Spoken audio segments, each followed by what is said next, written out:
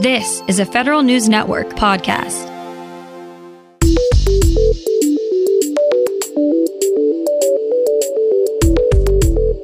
Coming up on today's Federal Newscast, more agencies announce when they'll be reopening for their employees to return.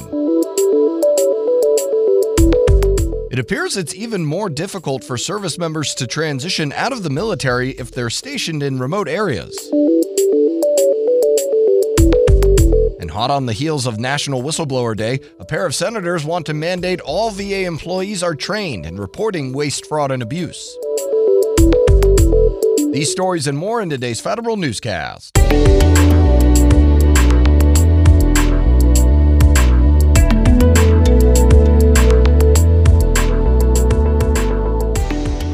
Welcome to today's episode of the Federal Newscast. I'm Eric White. Federal agencies are starting to set tentative reentry dates for their employees. We get more from Federal News Network's Nicole Ogrysko. The Agriculture Department is eyeing October 1st as the date some employees may return to the office on a phased basis.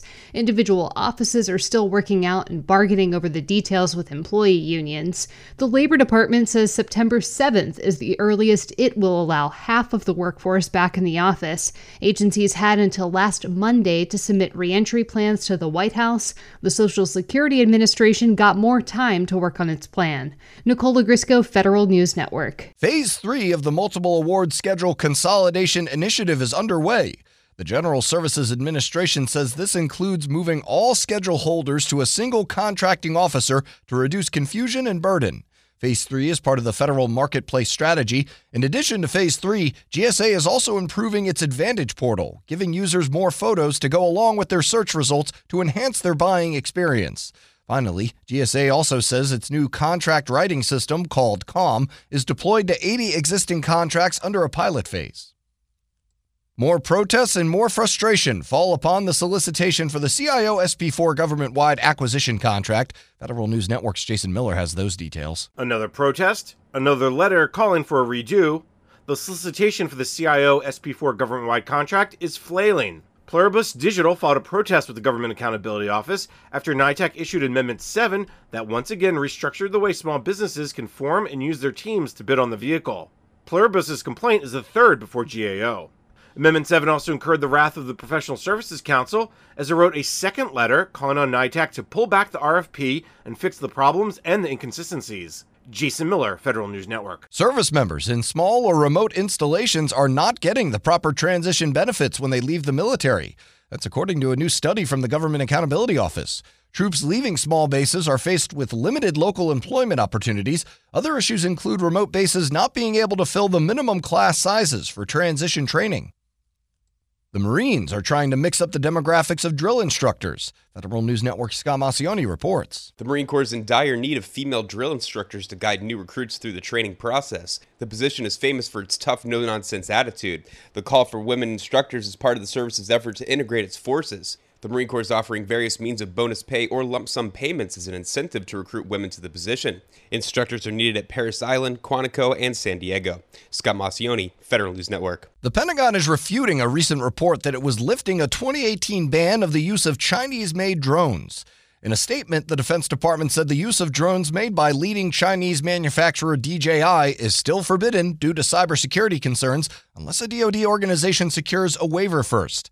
The Hill reported in early June that 2 DJI drone models were cleared for use by the Pentagon. The Hill cited a May report from U.S. Army Special Operations Command. The Pentagon now says the release of that report was unauthorized.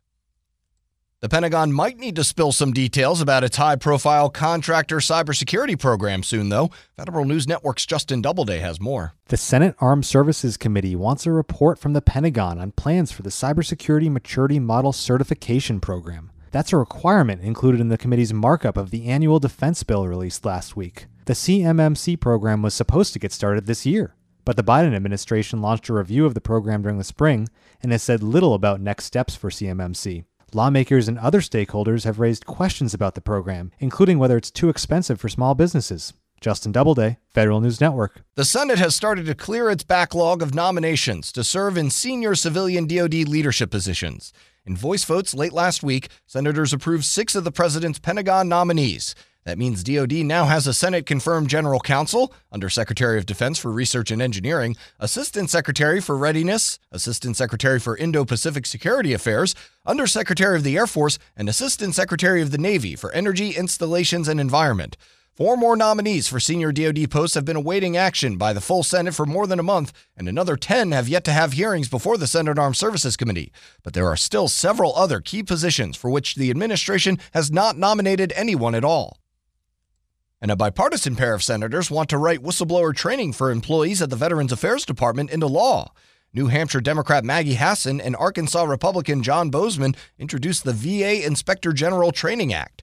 The senators say VA currently offers optional whistleblower training to employees. Their bill would require training for the VA workforce on how to report waste, fraud, and abuse. It would be in coordination with VA's Inspector General. The legislation would also allow VAIG to directly contact workers without the Secretary's permission. You can find more information about these stories at federalnewsnetwork.com. Search Federal Newscast and subscribe to the Federal Newscast on Podcast One or Apple Podcasts. I'm Eric White.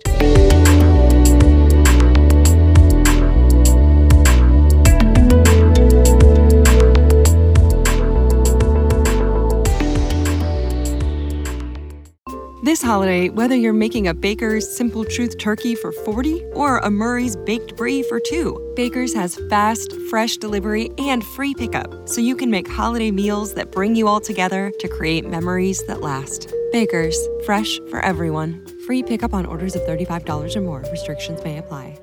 Get more ways to save at the Buy 5 or More Save $1 each sale. Just buy 5 or more participating items and save $1 each with card. Baker's, fresh for everyone.